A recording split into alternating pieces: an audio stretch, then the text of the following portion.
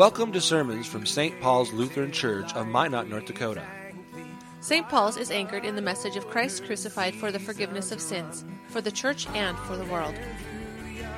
The following sermon is from Reverend Dr. Matthew Richard.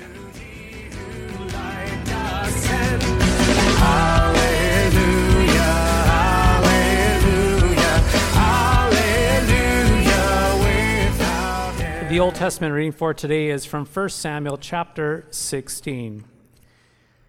The Lord said to Samuel, "How long will you grieve over Saul, since I have rejected him from being king over Israel? Fill your horn with oil and go. I will send you to Jesse the Bethlehemite, for I have provided for myself a king among his sons."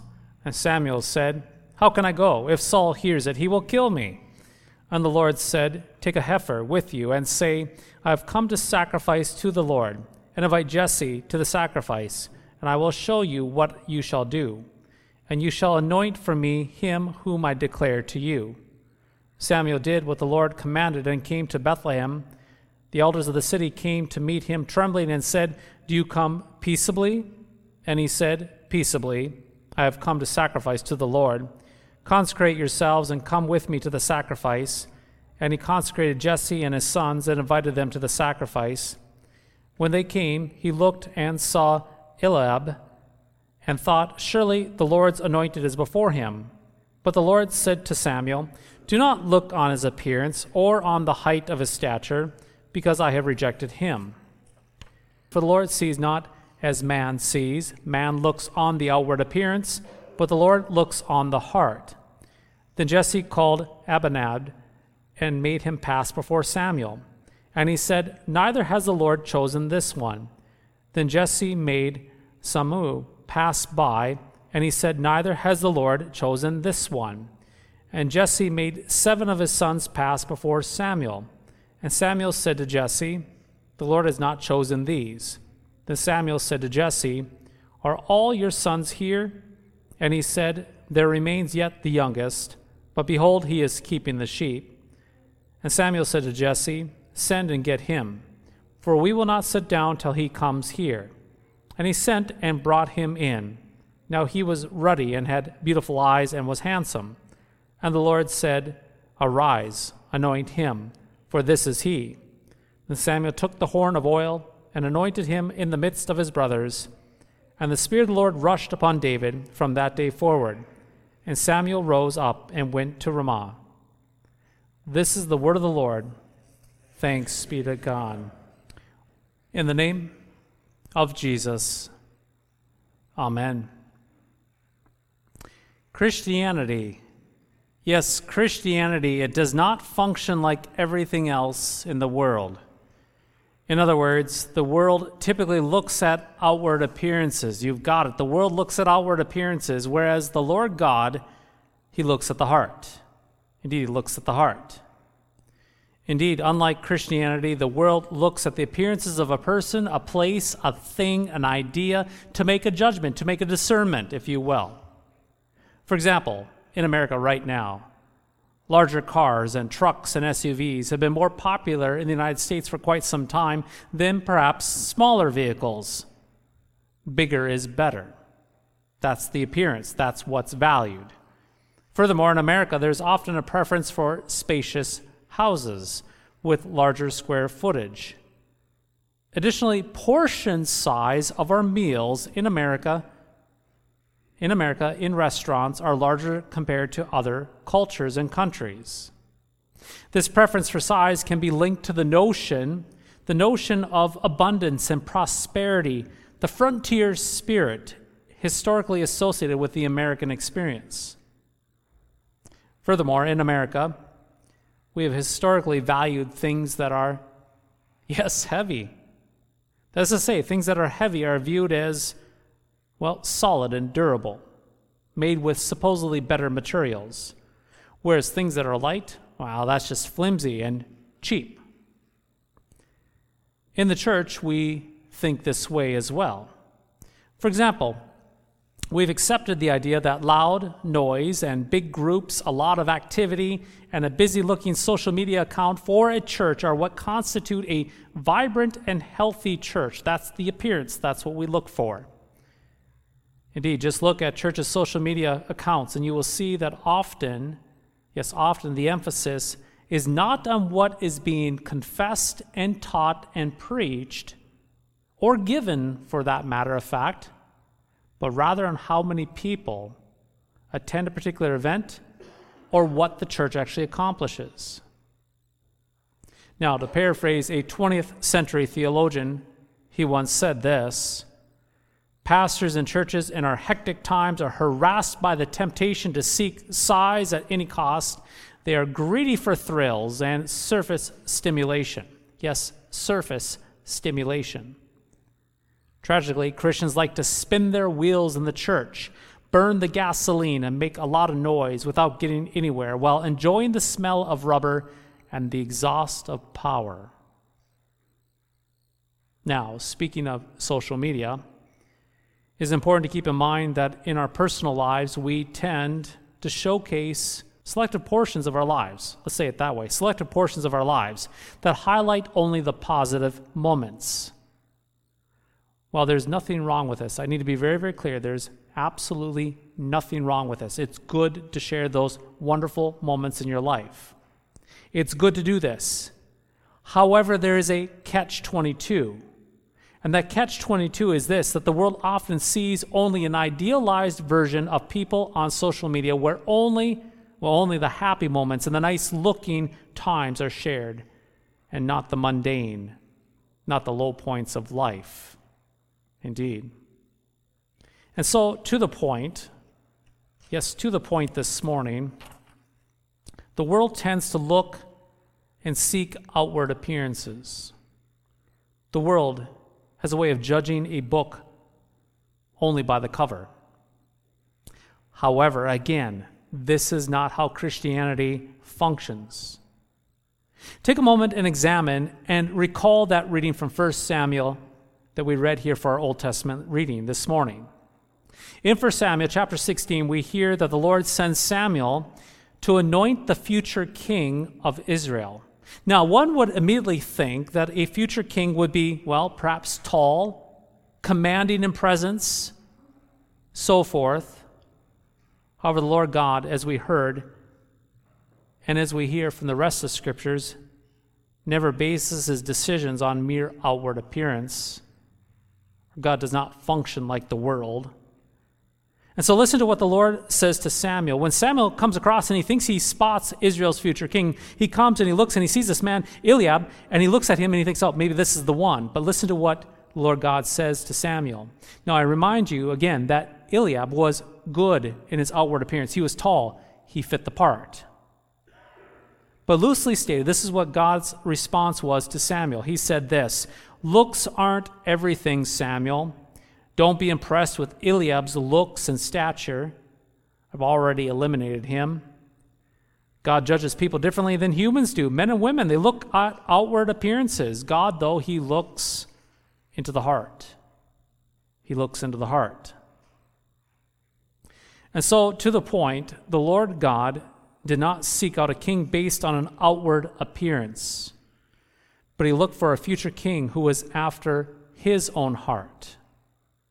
In other words, the Lord God did not tie himself to an external outward appearance, but he sought out a future king who would not run after other false gods, idols, if you will. You see, the Lord God was more concerned about the future king's inner disposition and his character rather than his appearance and his height. Now, at this point, we actually need to pause and be very careful. You see, in our culture right now, the culture that we find ourselves in, there's a mindset that says this, and you've heard this before. You have all heard this before. And that mindset goes like this: you can't judge me, only God can judge me. That's right, you cannot judge me, only God can judge me.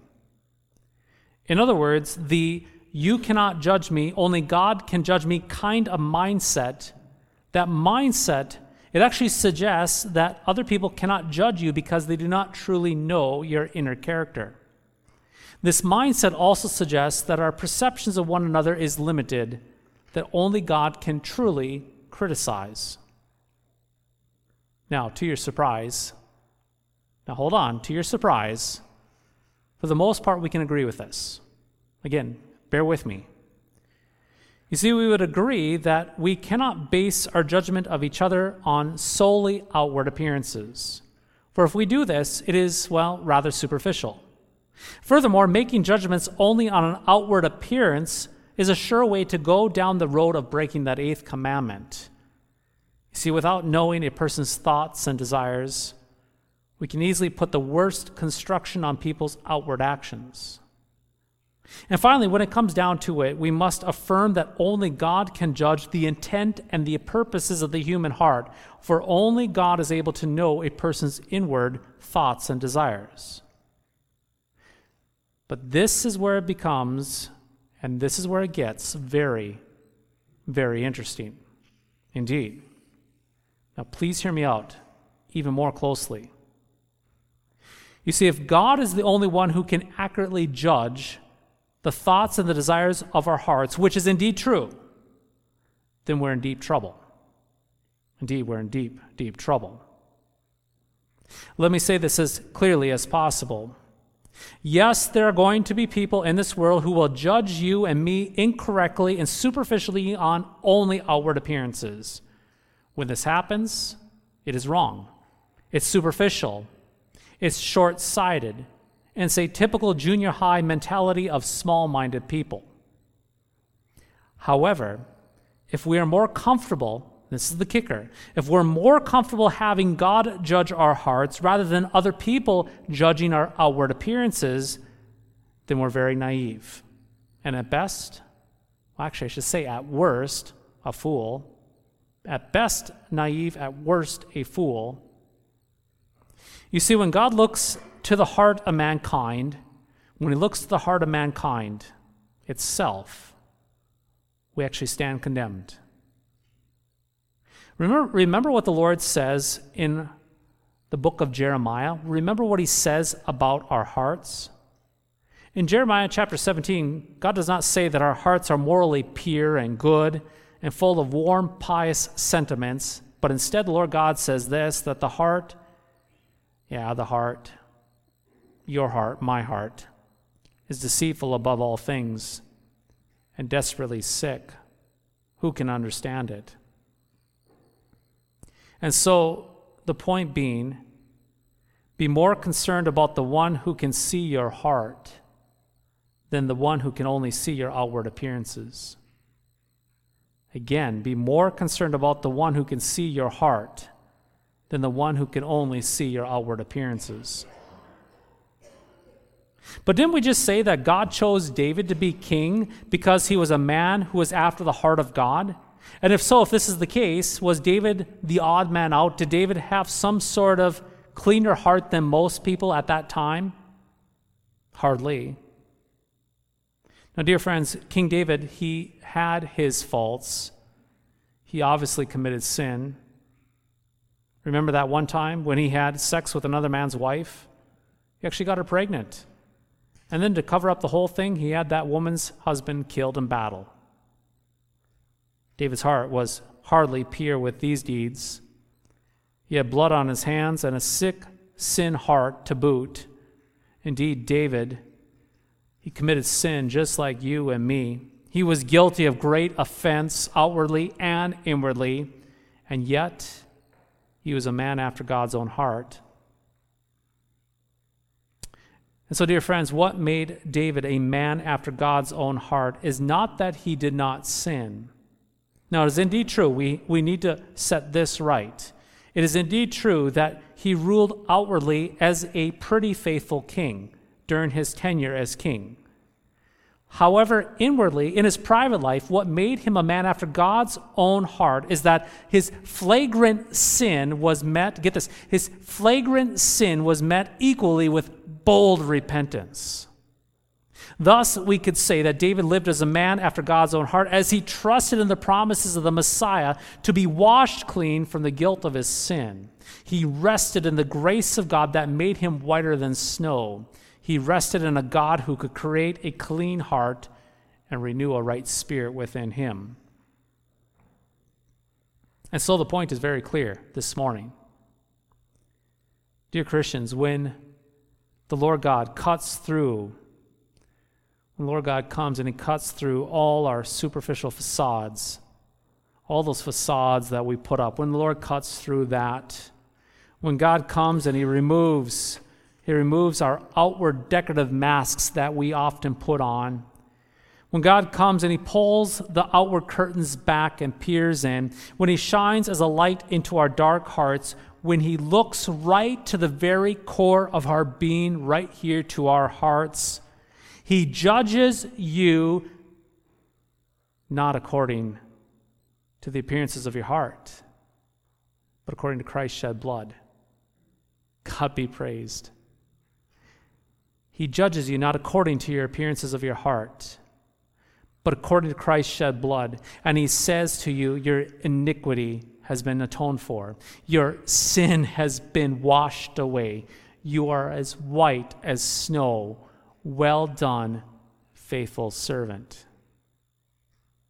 And so today, by faith, you shall cling to Christ in your hearts. By faith, you shall cling to Christ in your mind. By faith, you shall cling to Christ with your body, because things are never as they seem in the Christian faith. The Lord does not base his verdict of you on your outward appearances, and hear this clearly, he certainly does not base his verdict of you on the appearance of your heart, but he looks at Christ's nailed, scarred hands and the shed blood of the cross to declare you clean, forgiven outwardly and inwardly for Christ's sake. In the name of Jesus, amen.